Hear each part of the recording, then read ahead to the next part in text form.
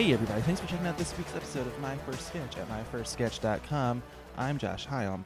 As always, feel free to subscribe to the show on iTunes or on SoundCloud and get it automatically. If you use the Stitcher app, the show is there as well. You can generally listen to it on YouTube if you like listening to stuff on YouTube. Like the podcast on Facebook at facebook.com/myfirstsketch. My email is josh@myfirstsketch.com. You can follow me on Twitter at myfirstsketch.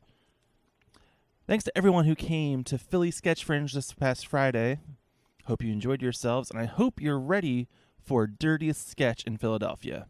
October 20th, back at the Playground of the Adrian, 10 p.m. So if you're a sketch group and you want to submit to perform, go to the Philly Sketch Fest Facebook page, and there's a Google form there for you to sign up. Okay, so back to the last of my series of chats talking to fringe performers. Today's guest is Megan Thibodeau, who you may remember as one half of Baby Steps. I've known Megan since college, and she will be performing this week in a show called Dear Diary LOL. Dear Diary LOL takes a look at the diaries of the teenage self, so instead of the first sketch, here is an excerpt from Megan's diary from the show. Let's get to it.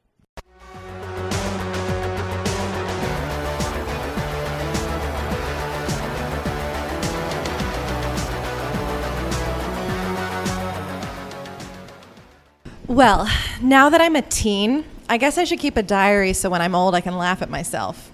Tomorrow is my party. Yeah, the big crossover onto the rocky road of teendom, where you're supposed to live and breathe boys, friends, and clothes. I've been doing that since I was 11 and a half.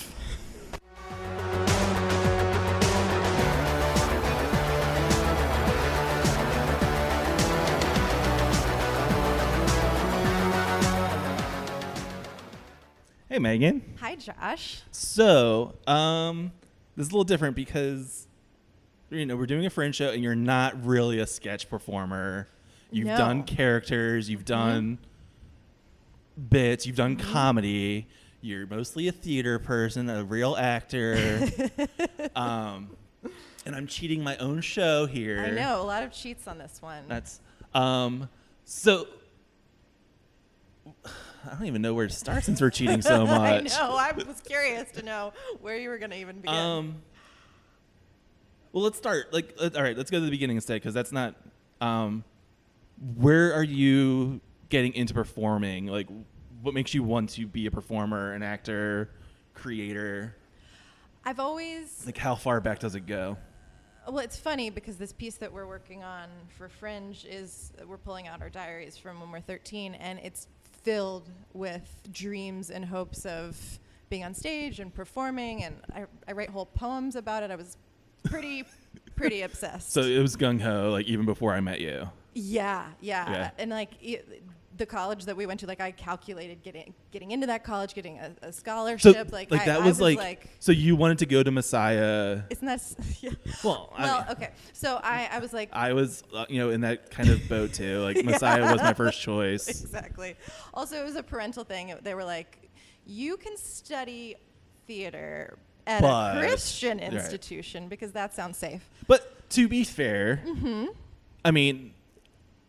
I would imagine if I said study theater in a Christian college, certain people are going to have a depiction of this type of show that you were going to do. Right.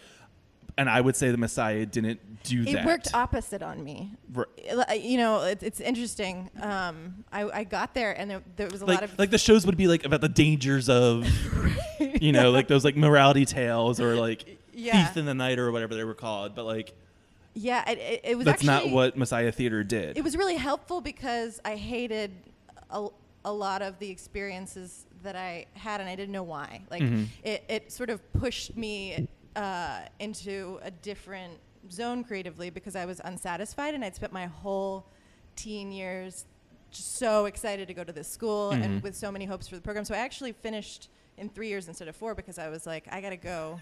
I gotta get out of here. I gotta go.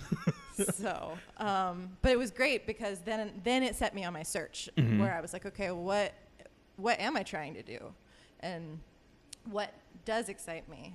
So I think being in Philly and seeing just, I don't know, I remember the Fringe Festival being a really like exciting place for me to get into different artists that inspired me and show me that you can do whatever the fuck you want. Like you don't, there's really no rules. No. So you get a bachelor's in acting or theater? Whatever. Theater. But I know you go because, we did go to school together and we have mutual friends and we've been to Jamaica together. We have. And you actually were on the first episode of the show oh, that's right. I completely. Yeah. That's true. You read a sketch for us. Oh man. But I know you studied in New York. I did. Yeah. What was it? Right before my senior year of college, I studied at Circle in the Square, which is like a theater school for real important theater people. But I took this class that was a physical acting class, and I, for the first time, thought about how funny the body is and how funny the voice is. And that really opened my eyes to understanding that I needed to go study some real weird techniques of theater to sort of get to the root of what I was trying to find. So what else happens before you get to Pig Iron? So I basically elope and moved to the Midwest. Where you disappeared. Disappeared for 5 years about. While I was there, I was scenic painting and teaching in a few colleges, just painting. Okay. So I took a 5-year break from all performance. And then really just realized that I was unfulfilled and sad. And so we moved back out to the Philadelphia area, and I got back into it. I used to play Snow White at the Hedgerow Theater for children. Right. I remember there was a children's I theater. dipped my toe and I was like, okay, I can do children, and I won't tell any of my friends to come see me. Let me make sure that I still know what I'm doing. So I did that, and then I realized that I needed to actually go, get going. So I moved to Philly. I started interning with Pig Iron and discovered this wonderful program that really stretched me and challenged me and taught me about writing, taught me about performing in a way that I had never really accessed before. And all right, so what's Pig Iron like? Because I know a couple people have gone through it. It's like a master's, basically, master's class of. Yeah, it's a conservatory sort of program. I was in the second ever class, so my experience is a little different from what it is now. Right, because now it's a proper school, but I did a 2-year certificate program, and every week we had to come up with a new piece. Every single week. How long are these pieces? It's the prompts varied, and occasionally when we were working on there's this one great exercise called Hotel Paradiso where there are 5 actors and 11 characters, and you can never leave the stage empty, and so it's just a really fun farce situation. So on projects like that, we sometimes got a little extra time, but the general spirit was that something new was going to be created every Friday morning to show to the faculty and to get immediate feedback. Okay. So it was just the 2 years of intense generation and learning how to work with a small group, because there were only, I think, 13 of us by the end. So it was also, taught me a lot about writing with others. Yeah, I historically, I've whenever I hear people doing a monthly show or a bi-weekly show, we're like, oh, that's too much. Oh, it's exhausting. And then you say that, I'm like, oh, that's entirely too much. It was really, really crazy, but it was also, it drove me a little mental and helped me access some stranger parts of my brain, because some days, especially towards the end, we were changing 3 times a day into different costumes. So I was like, wait, who am I right now? What is this class? What's going on? But it was just such a fun and frustrating sometimes, but stretching experience as an artist. And I left there feeling ready to I was like, okay, I can write stuff. Yeah. I can do this. And okay, so this podcast is mostly about sketch comedy. It has to be comedy, and I know very little about theater. I'm a little bit of a musical theater nerd. There's, certain shows that I love. So I know very little about theater and experimental theater. But so the weird thing that happened, as friends of people, I've known you for almost 15 years, or oh my gosh, little less than that. But make us feel Depressing. old. Yeah. You just showed up one day, like on my Facebook timeline, friending like 30 other people I know, and there just is this weird like, what is happening? Where was where was Megan that Right. she knows Brian Kelly now? Like, you know, this weird like so. And this is something I didn't know about because I don't know if Facebook advertising, you know, failed me or I wasn't, whatever else. It was out of the blue. It Right. was a complete. 2016, yeah, 16. Bechtel Test Fest, Yep. Mm-hmm. Baby Steps shows up. Yes. Tell me about Baby Steps. Let's start at the beginning of how did Baby Steps begin? So, myself and my collaborator that worked on that project with me, Andelyn Young, we were in the same cohort at school. Mm-hmm. And we left school feeling really hungry and really curious about a few different things. It all started because I signed us up for a Kate Bush tribute night at the Barbary. And I remember seeing that. we realized that, like, oh, we have to, okay, let's do this. Let's make Yeah. a thing. And so we did this act where we dressed as George H.W. Bush Okay. and his father, and then we did a striptease. It was very strange, but it was really exciting to try, just throw things out into the real world because we'd been so How was it received? pretty well. Because, like, I mean, there's part of me that's like, you know, a Kate Bush tribute, like, They were confused. Right. And I think actually that's the part I was the like. spark. It was so exciting to have an audience like ready to turn in either direction, Right. and to be able to control those dials. And not like I like, always can, but you're going to a night expecting cover songs. right. Yeah. And you have two women dressed as former presidents. yes. Okay, like, yeah. But then as soon as we started taking our clothes off, people were more into the act. But I mean, there's a joke to be there too, but But yeah, so it started a time of collaboration, and I happened to know some of the ladies who were putting together the Bechtel Test Fest, and I thought it would be a great opportunity to just try and maybe fail, but try. So I had the character that I played, I had already developed for a cabaret night at Le Peg at French Arts. okay. So she'd already sang before, so I knew she was a singer. And then we created this little act where we're a little band, and it was so fun and so exciting to just debut at that festival. And then so it's such a warm community. Yeah. And it was amazing. So Baby Steps is a duo. You play Sherry. Yes. And Andelyn plays Terry, who is the brother. Right. Fake mustache, you know, like Yeah. a little weird, like Sonny and Cher vibe. Whenever I saw it, Right, like, yeah. Where did the character come from?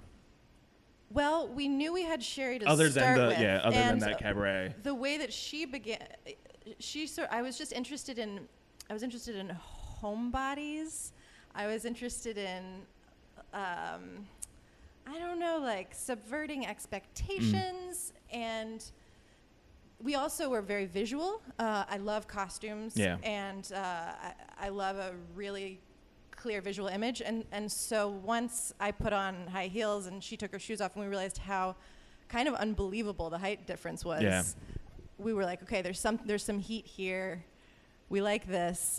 We both definitely were drawing on some stuff from school, a lot of clown work. And so it just sort of came together. We always would improvise together and then set.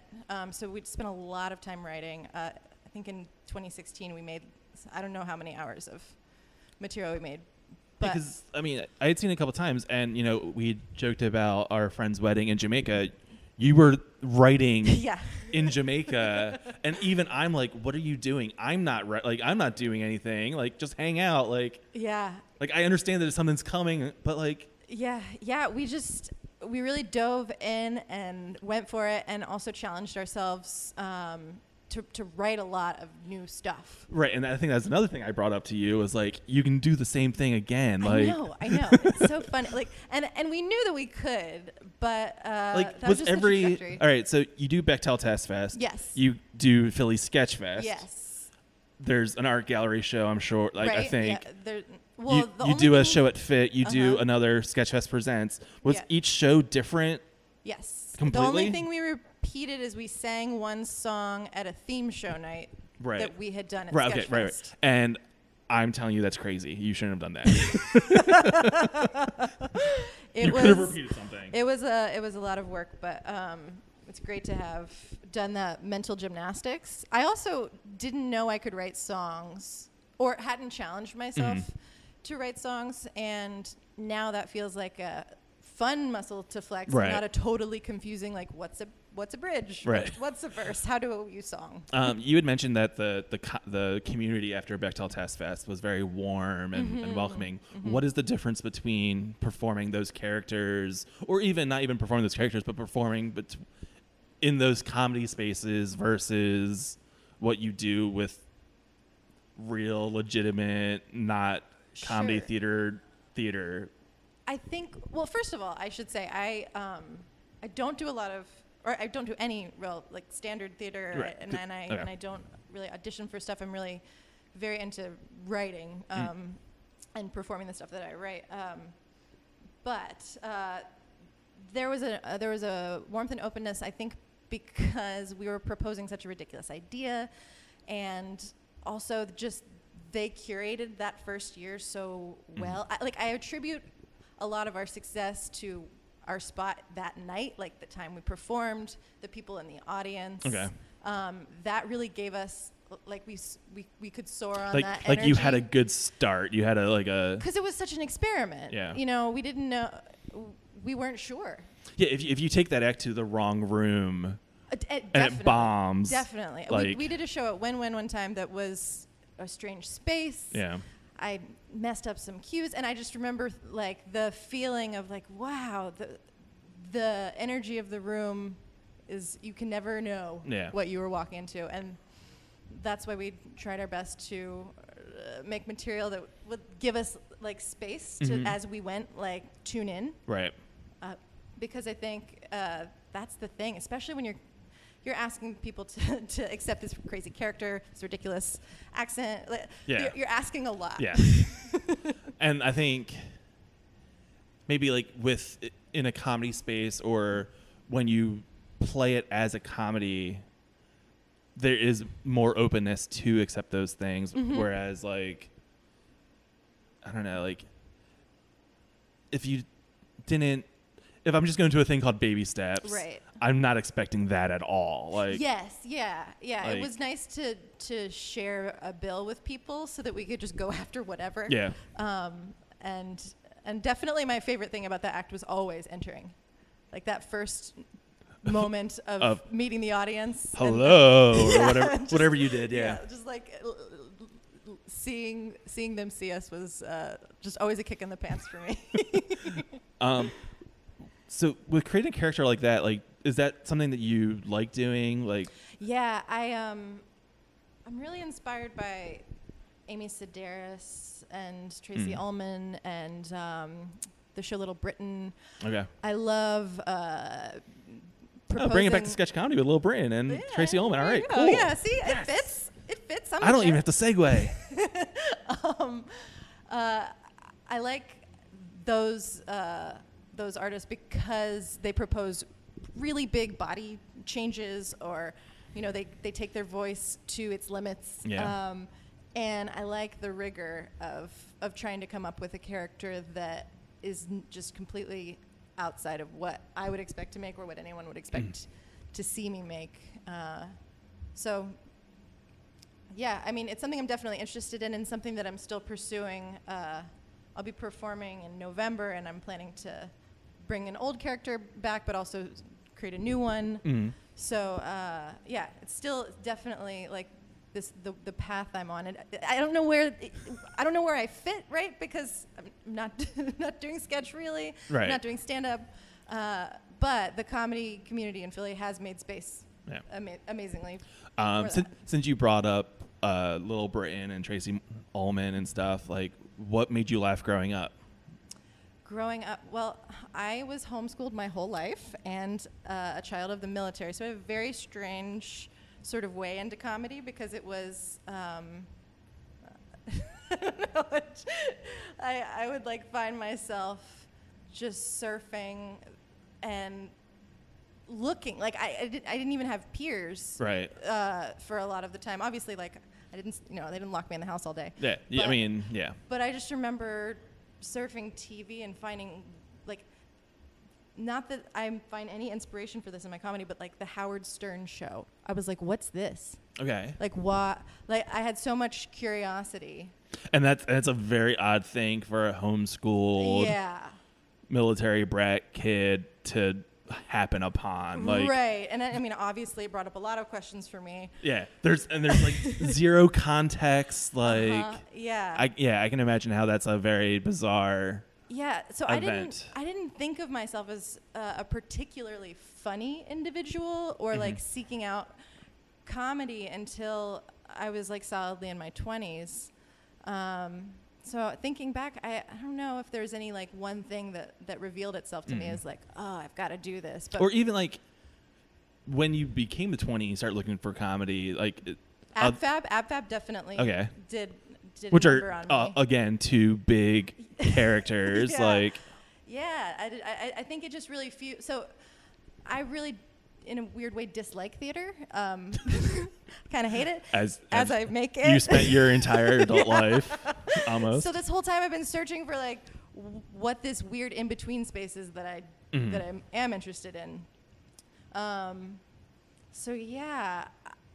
When I did discover these big characters, there's also this story Amy Sedaris tells about her fatty suit, which she wears in Strangers with Candy. But when she was younger, this is like an anecdote from a book, I think, but she wore half of the suit home just to freak her dad out, to make him think that she'd gained a lot of weight. And I thought that was the funniest thing in the world. Yeah. And just like it had never occurred to me that I could do something so like strange and weird, and I definitely have a very bizarre bent to the kind of things that I think are funny.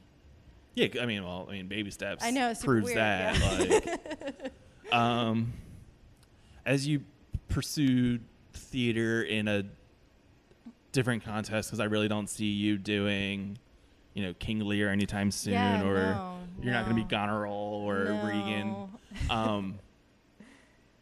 What's the motivation now, like, to step out of the box and do whatever experimental weirdness you're gonna do? Like, there's definitely a motivation to make people laugh. I haven't yet found myself drawn to develop dark material that isn't ultimately funny.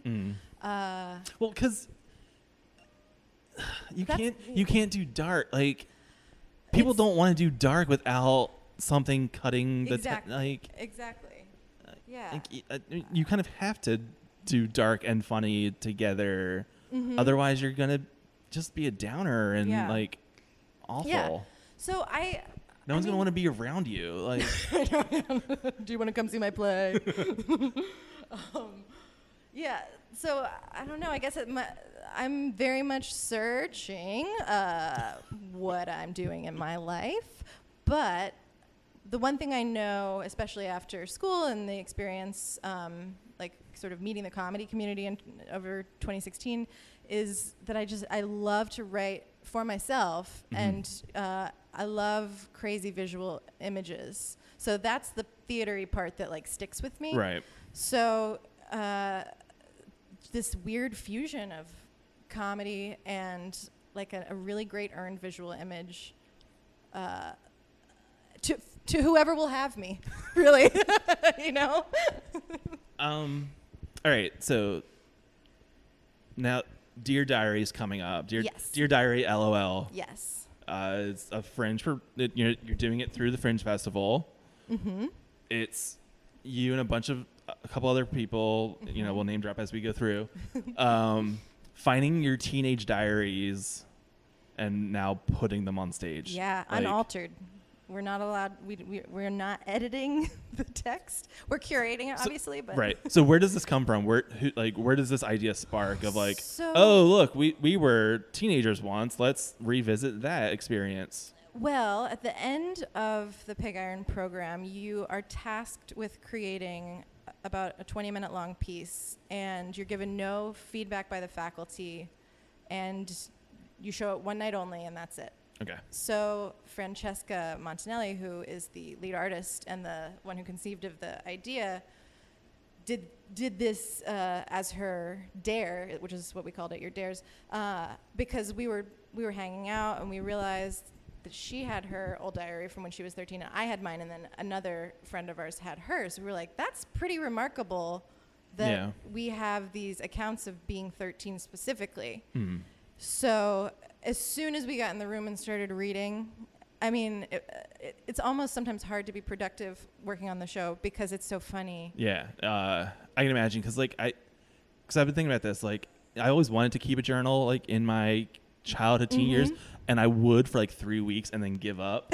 Yeah. And like I think the only and I don't know, I'm sure I wasn't even saying anything important or like revealing or anything, but like my most prolonged attempt of doing a journal was back in like the Zanga days in college. Oh, I had know, a Zanga, yeah. I remember your Zanga. Yeah.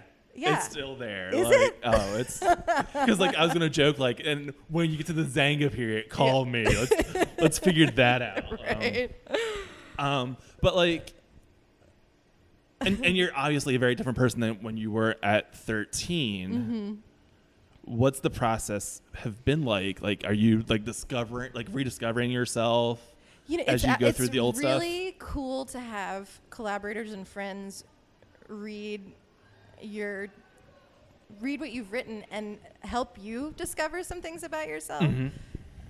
My diary is just like rife with, I'm trying to figure stuff out about God. I'm trying to figure stuff out about boys. And I think a lot of people deal with those things. Yeah. But it reveals your journey to you in a way that you forget about completely unless you really like go back and look at each thing. It's such a artifact almost that like you're being your own like anthropologist, like rediscovering this dig of and there's so much that we all have in common, and there's also so much that we don't have in common. There's something entirely different about you being a military family, homeschooled, Christian family. It's really crazy just reading other people's diaries and understanding. It's like people went to school with other humans that were their age. Yeah. That must have been hard and weird and cool. That's a thing a lot of people do, right? That you were, taken away from, or however you want to say it. But it's nice to look back and to laugh. I mean, it's funny that like what I shared from the beginning of my diary. I am laughing at myself now, 17 years later. All right, so how many diaries are involved in the show? Like, how many people? I think at this point it's just 4. So my diary, Francesca, our other collaborator, Alicia Crosby, and I think Sarah Nattel's going to make some... Is it Sarah Nattel? Like, there's, like, an accent at the end of it? Like, because I've just been maybe saying Nittle since I've met her. Like, really? And I don't think she's ever... I don't know if I should be a spokesman for how to pronounce her last name. Okay, so one of us is Sarah wrong. Nittle Nattel. We're going to find out. One of us has been wrong for multiple years. I hope so much that it's you.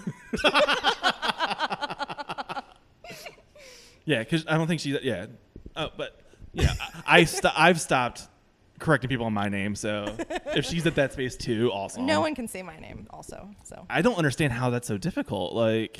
It's just every single vowel and an X. Right, but like... I mean, the dough at the end makes sense. Like, it's the thib. People want to go with the TH. I think when I was telling someone that I was going to talk to you, I said Thibodeau, and they're like, "There's an H." Like, they had that. Like, wait, it's Tib? I was like, "Yeah, it is." But that you have actors as well, like, have joined you, or is it just the 4 like just rotating around? It's us. Then we have an every boy character. Michael Williams, so he plays all boys in the diary. Right, because that would be something that would be universal in 13-year-old girls' diaries. It works really well. So that makes sense. Fun. Yeah, so we have Michael playing... There's a Corey everywhere. Like yeah, exactly. And a Josh. That's my name. But yeah, we also just added 2 other people, Gina Murdoch and Jenna Strasowski, both people that we know from the Pig Iron verse. But yeah, it's a nice group of us, and it'll be really exciting. We're gonna do it at the Moss Space in September. But you said I think before we were recording that you can't do your own. Yeah, that's the one rule. Diary piece. Like right. Whenever you're on stage, it's not something that you've said. Yeah, we decided to separate ourselves just a little bit from our own material. It's nice to be able to speak someone else's text, so that way it doesn't feel. I don't know. We've tried it the other way before, and it just seems to work. And that's the one rule. So other than that, it's just sort of like piecing together these different excerpts and weaving a story together. But yeah, I'm really excited about it, and it's going to be in the last weekend of the festival. The 21st or something. It's the third week of September, but I'm bad and didn't write down the actual dates. That's fine. I'll do it at the end.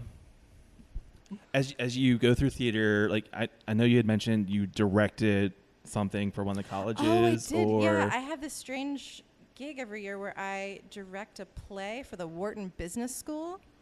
Right. Okay. So yeah, I remember it being just like, how's that a thing? I know. It's a voluntary extracurricular club. They call it a Stretch Experience, and it's mostly people who have never been on stage in their lives. Right. And it's so fun and funny to work with people who are about to go to Goldman Sachs or Facebook and earn, triple what I'll ever earn. But for them to be vulnerable with me, and that's the one place where I felt like they're like, Megan's an artist.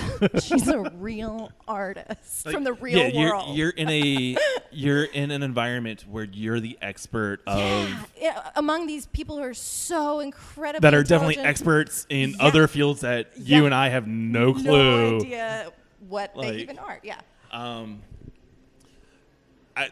As you say that, I just can't help but think that in 20 years you're gonna look back and be like, oh, that congressman was in my class, and he was a douche. Yeah, exactly. Yeah, no, I can't wait for that. But it's fun and funny, and it has very much a school play vibe, which I love. What are they performing?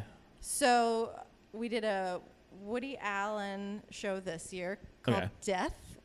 Okay. It is not his most popular play. Oh. And I think it was a movie as well, by a different name. I was about to say that definitely not that name. Right, yeah, but the year before that we did Fish in the Dark, which is a play that Larry David wrote. Okay. That was an excellent script, and it's funny. It's funny for people who don't do comedy who still want to be funny. Yeah.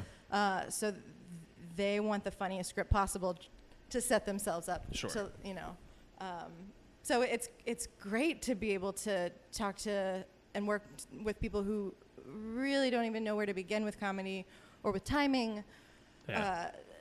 We're really starting from square one. Right. And I always say, when we talk to people that go through, the fit curriculum of classes at or good, there's a difference between being the funny friend and being funny on stage. There's a world of difference between making a joke among... Yeah, I mean, you've got your best plans, but once you're on stage, you're all bets are off. Yeah, there's no bright lights. There's no, Yeah, and no matter how much you practice or rehearse, there's usually going to be something that completely takes you off guard, which is why improv is so helpful in my process, because I'm at least...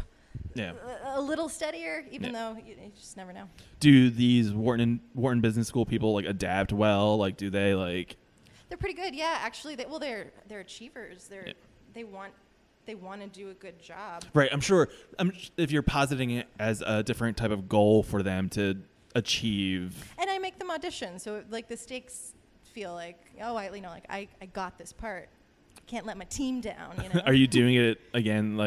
That's the plan. Yeah, every spring. Do you pick what? I I pick like 2, and then I let them read them, and if they feel one way or the other. The hardest thing is I always want it to be huge casts, which is another like this year felt like a zoo and like a cat herding experiment, just to work with like 26 different people and try to get them in one place. Right, because you can't do it. You can't do like it's like you mentioned it's high school play. You can't do a show that only has like 5 roles. Yeah.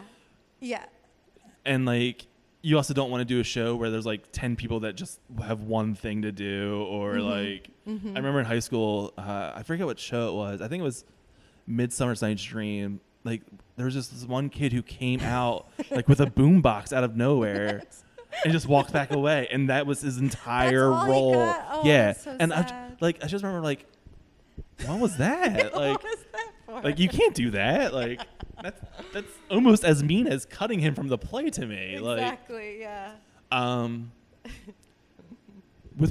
ask everybody, and I should have asked this earlier when it actually made sense. Saturday Night Live is the sketch comedy juggernaut for everybody. Do you have a favorite cast member from the history of the show? I'm sure a lot of people have said Kristen Wiig before, but I have to choose Kristen Wiig because totally matches what we've been talking about the entire time. I feel like a kindred spirit with big her. character. Yeah, like I probably could have guessed it if I like. I could have named 3 people I just feel I feel a kinship with her, and I love her Maron interview where she just talks about how she's just exposing simplicities sometimes, or just little details, little things about the world that she takes and explodes. There was a part of me that like a little part of me died inside because she's doing Pizza Hut commercials now. What? Like they just came on like a couple days ago. Why? Well, obviously, like there's a financial reason to do Pizza Hut commercials, Yeah. But like it's the same thing where she's doing like 7 different characters in that 30-second spot. Amazing. Like it's like and I was like, all of a sudden Kristen Wiig's on my TV, and then like she's eating pizza. I was like, what is happening in my life right now? Right. Like it's so weird to me. I would do a Pizza Hut commercial. That's fine with me. Yeah. All right. So when are you gonna sell out? Yeah, exactly. We need to cut this BS of like experimental weird stuff. Exactly. And so what's something that you've learned? Like you've tiptoed into comedy more than drama, real theater, experimental, whatever you call it. What's something you've learned about comedy since you've started playing with us? And it's really hard. But you knew that. It's a special kind of thing to plan something out in your head, write it on paper and rehearse it, and then do it. Something that I've learned is that you don't ever know how anything's going to go, but breathing and keeping your cool and being playful are such key ingredients to delivering a performance that people would want to connect with. And also like just do shit. Shit. Sign up. That comes up a lot. Sign up. Just do the thing, even if you don't know what you're doing. Because like, and we mentioned earlier, like if you took baby steps into the wrong room, it could. It's gonna fail. Like exactly. Yeah. Now, granted, the 2 or 3 or 4 times I saw baby steps last year. You were at one show that was not we did that. We thought it was I think I only missed like 1 or 2. funny. Like what'd you say? I think I only missed like 1 or 2 of the baby step shows. Okay. Like we just had this opening that we thought was hysterical that involved like pulsating lights and fog. The dry ice experiment. So experiment indeed. We knew from like second 2 that our 3-minute introduction was not working. And I have a feeling that I was the only one there loving it. Like, yay! But that kind of stuff is good for you. Failure is good and not something to be afraid of, not something that should make you want to quit. And sometimes it's even funnier. Yeah. Yeah. And as I generally try to pull you into the comedy world more and more, every once in a while, like, what's something that, why do you keep doing it? Why do you keep, Like, I mean, we've mentioned. I do. I keep doing it.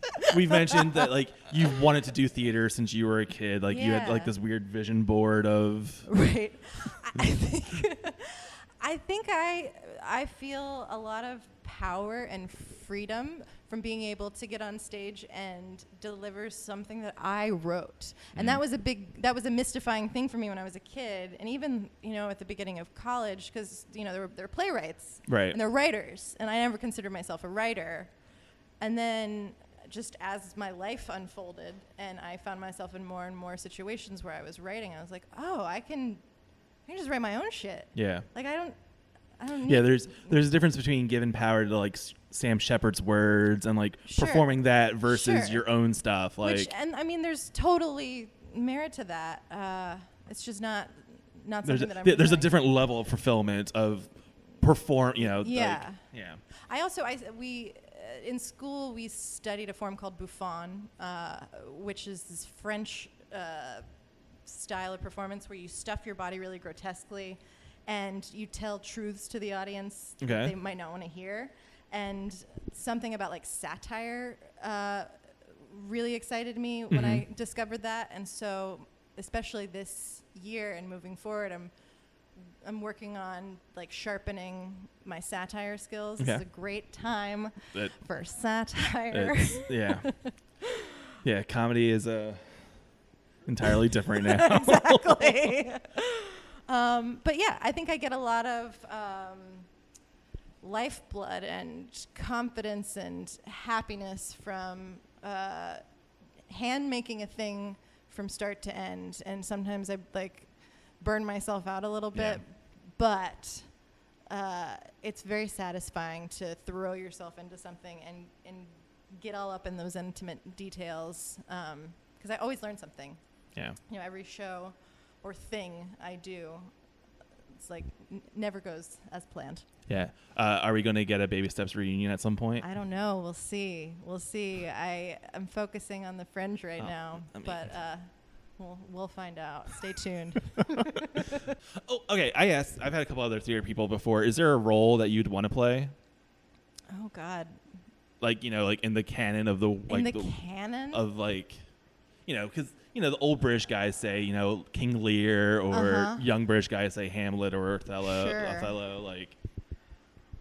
I don't know. That's a really good question. I'm so outside of. It's so weird to even call myself a theater person, even though I make theater. I'm so outside of. You're not doing the traditional I just mainstream haven't theater, even, I haven't thought about that question in a long time. But definitely, like, a gender bending character, something where you wouldn't recognize me when I came on. Like, anytime I would do a showcase for school, because we did quite a few showcases, I would love it if friends didn't know that I was in a piece. Okay. because I was so transformed. But yeah, I'm cheating and just not answering your question, Josh. I'm Fine. sorry about that. Mean. Thanks, Megan. Thank you, Josh.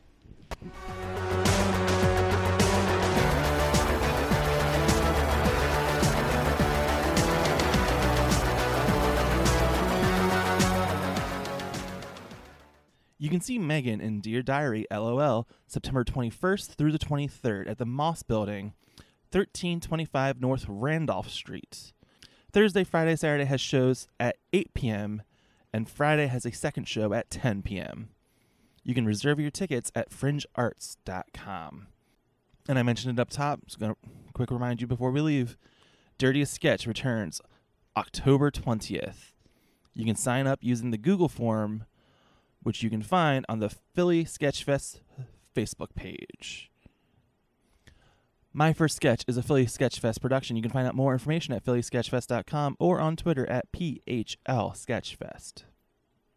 Also, for more information about comedy in Philly, head to watercooler.com. The music on this episode is by the band No No, which you can check out at nonoband.bandcamp.com. And, of course, like My First Sketch on Facebook. This is Josh Hyam. Thanks for listening. Go see some comedy.